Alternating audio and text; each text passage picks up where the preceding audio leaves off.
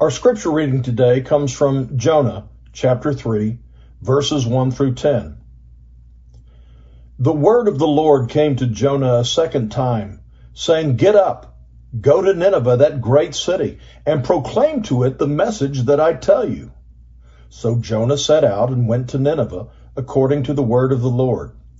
Now Nineveh was an exceedingly large city, a 3 days' walk across.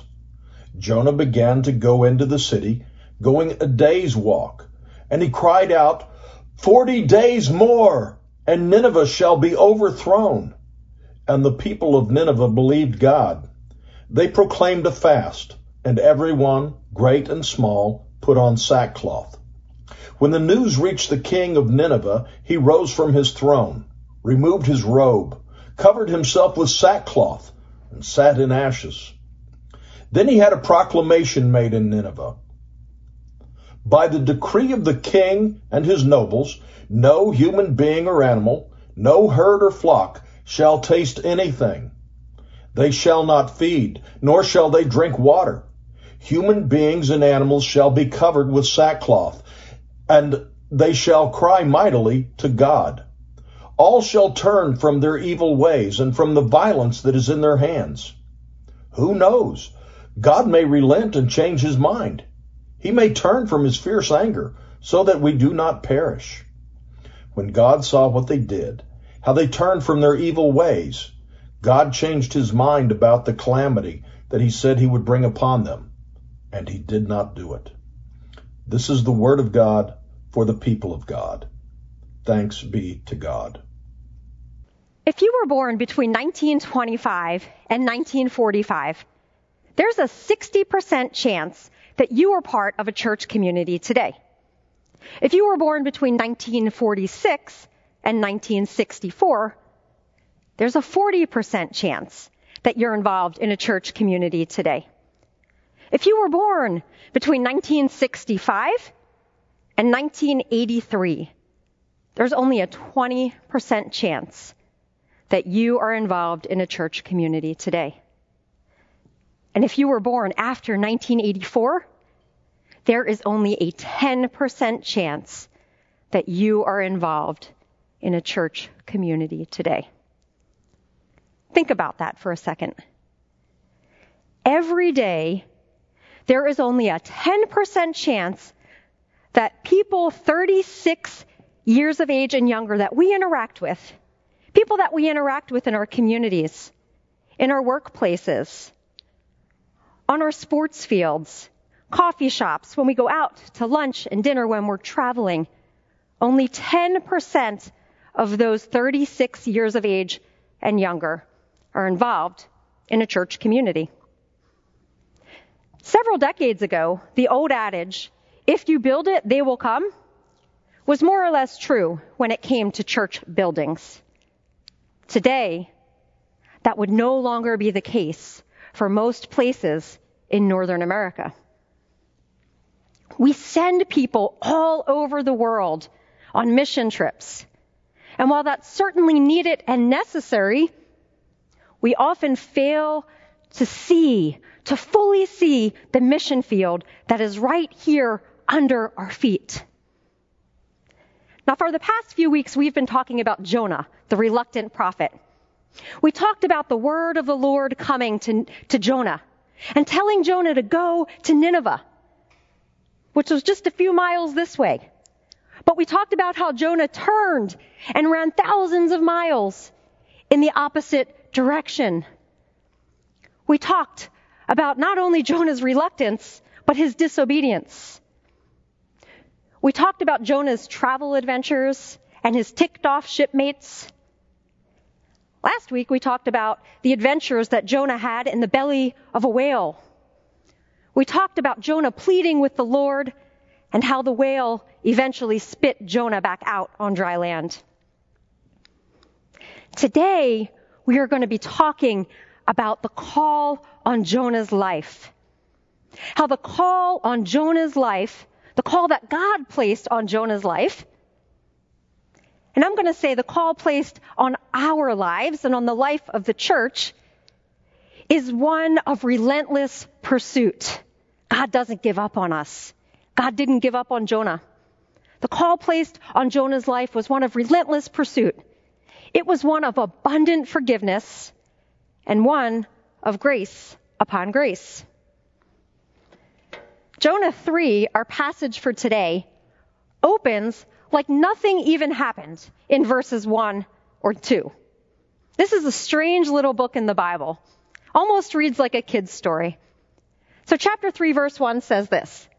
The word of the Lord came to Jonah a second time, saying, "Get up, go to that great city Nineveh, and proclaim the message that I will tell you." Get up, go, proclaim. God didn't give up on Jonah. God doesn't even mention the whole Jonah running in the opposite direction debacle. God simply tells him to get up and go and proclaim the message that God will give him. We don't know what that message is at this point, and neither does Jonah. Get up, go, and proclaim. Those directives and ones like it are seen countless times throughout Scripture. It's a common theme. God disrupting the comfort and the patterns of God's people. God using crazy situations to get their attention. And God telling people to go in a direction that they might not choose to go on their own accord, but a direction that God needs them to go to proclaim God's word to God's people all around the world. How many of you are comfortable going to a neighbor or a friend who's not a Christian, who's not part of the church? How many of you are comfortable going to a coworker who doesn't share your faith tradition and declaring to them a message from the Lord? Are you comfortable doing that? Does it make you nervous? Uneasy? Anxious? Do you second guess every word you might say? And these are people that you know. Can you imagine how Jonah felt? Jonah was an Old Testament prophet. Old Testament prophets were very often anointed by God, and I would add annoyed by God, to go and to call out the false gods, the idols, the false worship, the unjust practices and systems of the day. I say that prophets were very likely annoyed by God because, let's face it, who would want that job? Who would want to go to a people and essentially tell them that they're engaged in practices that go against God's will and God's desire? Who would want to do that? And we know that no one wanted to listen to the Old Testament prophets. Especially, and don't miss this part, God's own people. They did not want to hear God's word. Which is why this story is extra interesting. Nineveh, at least on the surface, wouldn't be considered God's own people.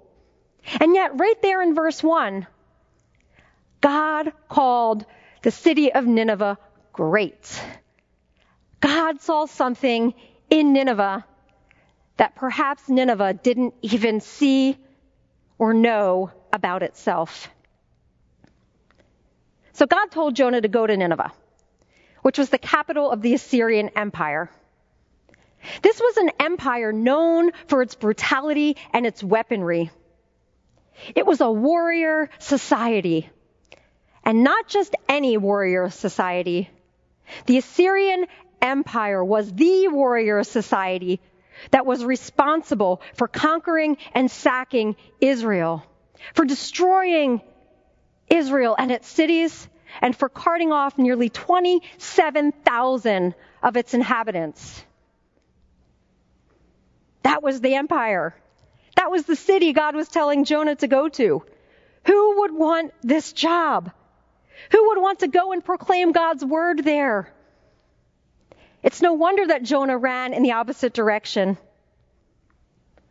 Would you want the job of walking in to the neighborhood that brutalized your people? To the neighborhood that didn't share your belief in God? To the neighborhood that wasn't known for its compassion?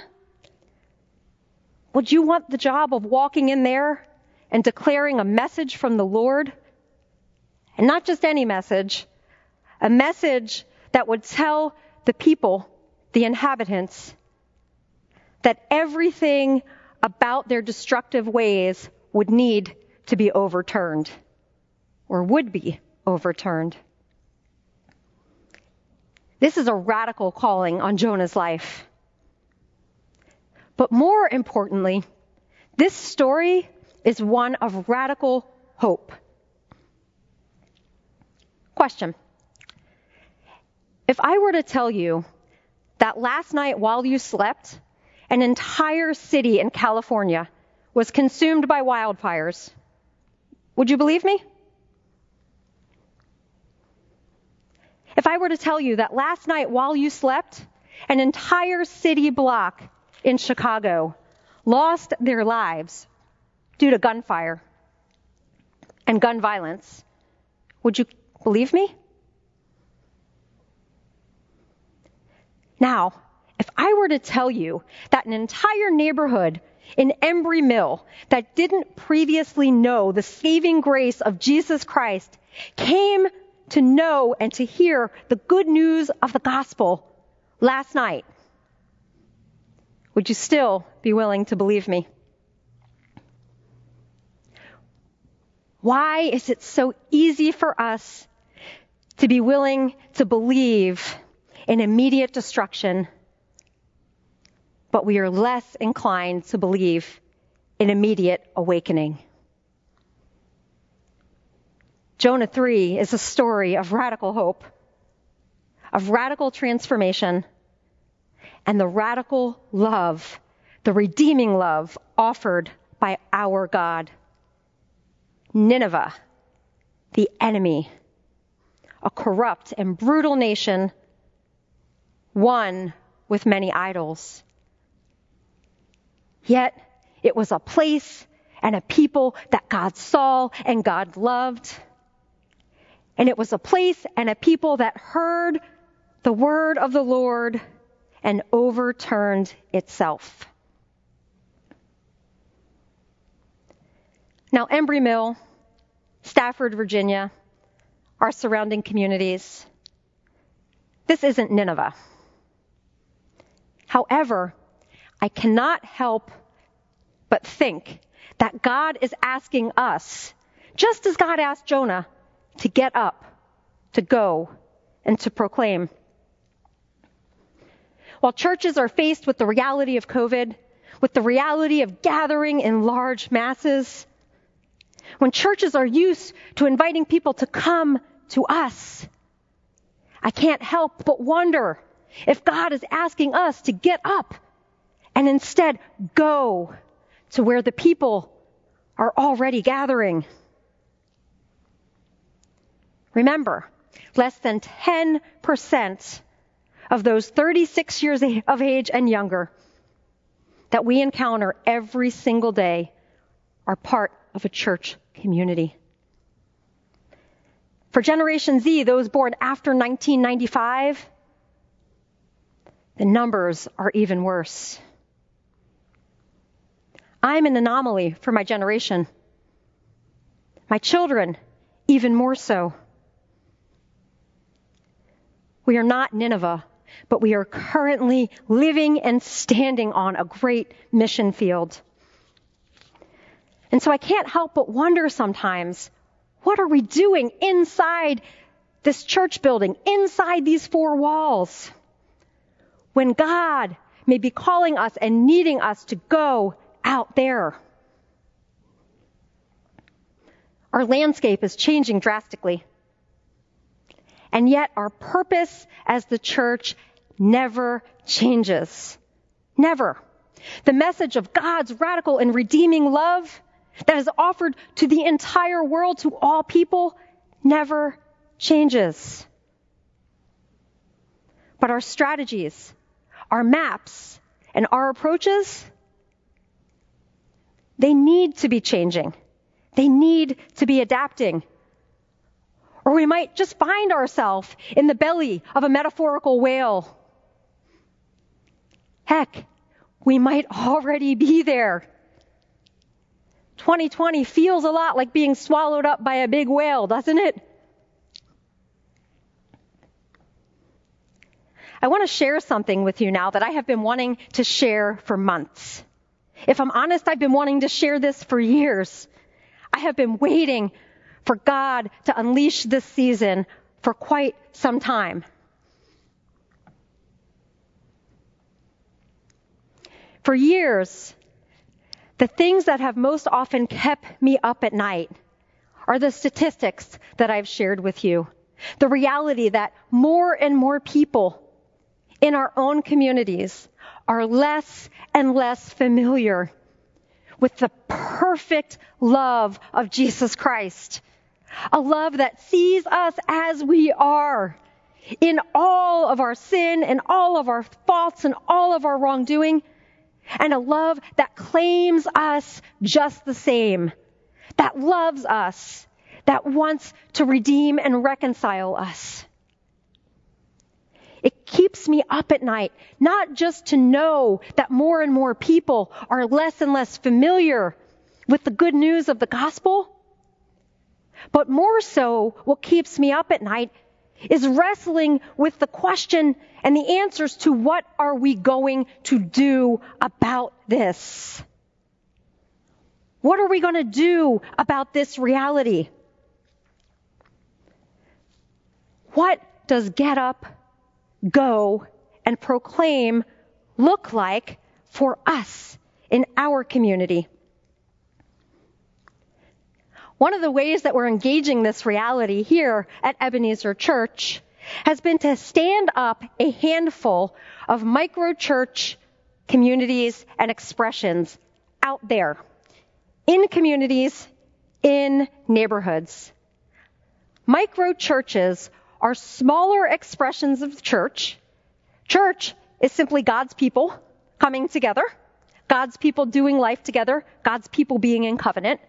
So micro-churches are smaller expressions of church that are meeting in homes and on porches and in the community, that are meeting on ball fields, and one even meeting in a yoga studio. Now, we're building this plane as we are flying it right now. These are pilot groups. But once fully operational, these micro-church communities will be meeting for worship and for discipleship and for mission and service out there, out in the places and the spaces where people already tend to gather naturally, where there's not as much baggage and mistrust and distrust that some may experience when they think of a traditional church. Even pre-COVID, we knew that no matter how good our worship was in here, in this building, that there were growing numbers of people that would not come in here, that it wasn't even on their radar to consider doing so. So micro-churches seek to answer the question, what if we adapt our strategy a bit? What could that look like? What if we, as the church, instead of asking people to come, which this is a really difficult season to do that anyway, instead of doing that, what if we instead, as the church, go to the places where people already are? What if we simply be church there? What could that look like? What if God is asking us to do this? What if God is asking us to get up, to go, and to proclaim the gospel in our neighborhoods and in our communities? and in places that we often already are existing and doing life and interacting with other people, but in places where we have put up a barrier between church and world. What if God is asking us to take down that barrier and to be church in all of the places that we find ourselves? So right now, we currently have 5 of these pilot micro churches and Fresh Expressions up and running.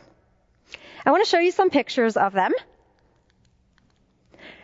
These micro churches and Fresh Expressions each look a little bit differently.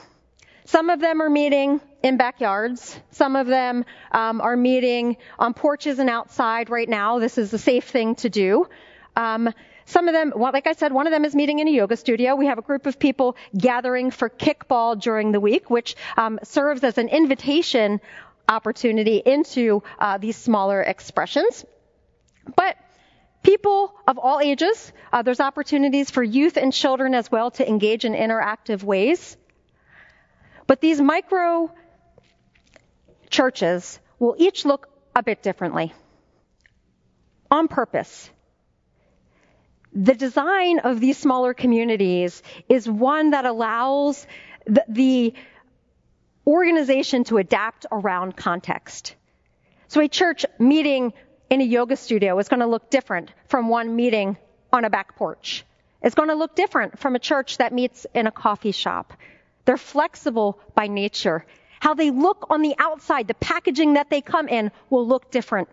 But they all exist for one shared purpose, and that is to proclaim the love of Jesus Christ. These expressions are not led by Pastor Rob or myself, though I am meeting with the leaders of these micro-church groups for training, to equip them, to put sound theological resources, sound worship organizational resources into their hands. So while I meet regularly with the micro-church leaders, these expressions are beautiful because they are led by you, by disciples of Jesus Christ who have a heart for God and a desire to share the love of Christ with people in their lives and in their community. And yes, COVID precautions are being taken. Some of these groups are gathering and they're watching the streamed worship service together. Some of these groups are designing their own worship experience occasionally. And there's a little bit of planning involved. You have to figure out where to meet, what the space will look like. Have to figure out how to space out the chairs and the seating. Have to figure out who's going to set up and who's going to tear down. And if it's going to rain, what might that look like if you're outside? So there's some planning involved here. But from everything I can gather, this has truly been a team effort, a relational opportunity, and best yet, it allows these micro expressions to connect with people who might never step inside of this building, and to begin to plant seeds or water the seeds so that God can grow the fruit on people that God loves very, very much. The distributed church is beautiful and it's messy. It's full of hope and potential. But best of all, it keeps us focused on our primary purpose as the church. To love God, to love neighbors, to make disciples, to go and make disciples. Because when people are not coming to us, it then is our job as disciples and as the church to go to where the people are. COVID is not the reason for this approach. God, I think, was moving in this direction long before COVID.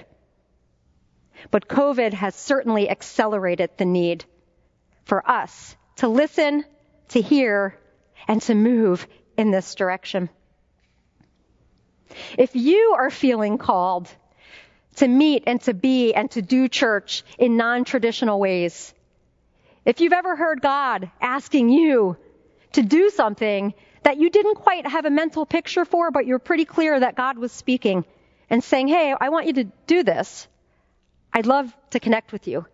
I'd love to hear what God is saying to you and how that might be able to come into fruition. If you've ever found yourself walking into a space in this community, a natural gathering space, and you feel like God is saying to you, hey, have you ever thought about what church or fellowship or Bible study or gathering in this space could look like? If you've ever thought that God was saying something like that to you, I'd love to connect with you. I'd love to hear what you hear God saying and how you think that might play out. And if you saw some of these pictures and you're asking yourself, hey, I would love to be able to invite some of my neighbors, some of my friends over, to be able to stream the worship service. But you're not really sure what you need to kind of set it up or how to connect your devices to be able to project the worship on a bigger screen. I'd love to talk to you as well. I'll be hosting an information session online next Sunday. If you're interested in learning more about these microchurches and fresh expressions, I'd love to connect with you, to answer any questions that you might have. But most importantly, to hear what God has been saying to you over and over again. When I talk about these microchurches and fresh expressions, it turns out that God has already been planting seeds and visions in people's minds. And very often, people are simply waiting for permission to go and do these things. For permission to be able to believe that this is really God saying, hey, and do this. For affirmation, I should say, to believe that this is God leading in this direction. And I don't doubt it for 1 minute. There is a whole world out there that God loves very, very much. God has the whole world in his hands, even and especially the Ninevehs. Even and especially the growing numbers of people in our own communities who are less and less inclined to believe and to know in the depths of their being that God's perfect, unrelenting love is so for them. That God's love is for them. Are you willing to be brave? Are you willing to maybe get up, to go, and to proclaim God's love in the places and spaces where you are already doing life, but places where perhaps you have constructed barriers between the sacred and the secular, between your church life and the rest of your life? Are you willing to discern where God might be leading? I hope so. Because wherever we find ourselves, running towards God, running away from God, in the belly of a whale, God will always be with us. God's love will always be perfect. God's forgiveness will always be abundant. And God's grace upon grace will be there to meet us at every turn, at every trip, and be there to pick us back up and to show us where are the Ninevehs in our day, in our time. In the name of the Father, and of the Son, and of the Holy Spirit. Amen.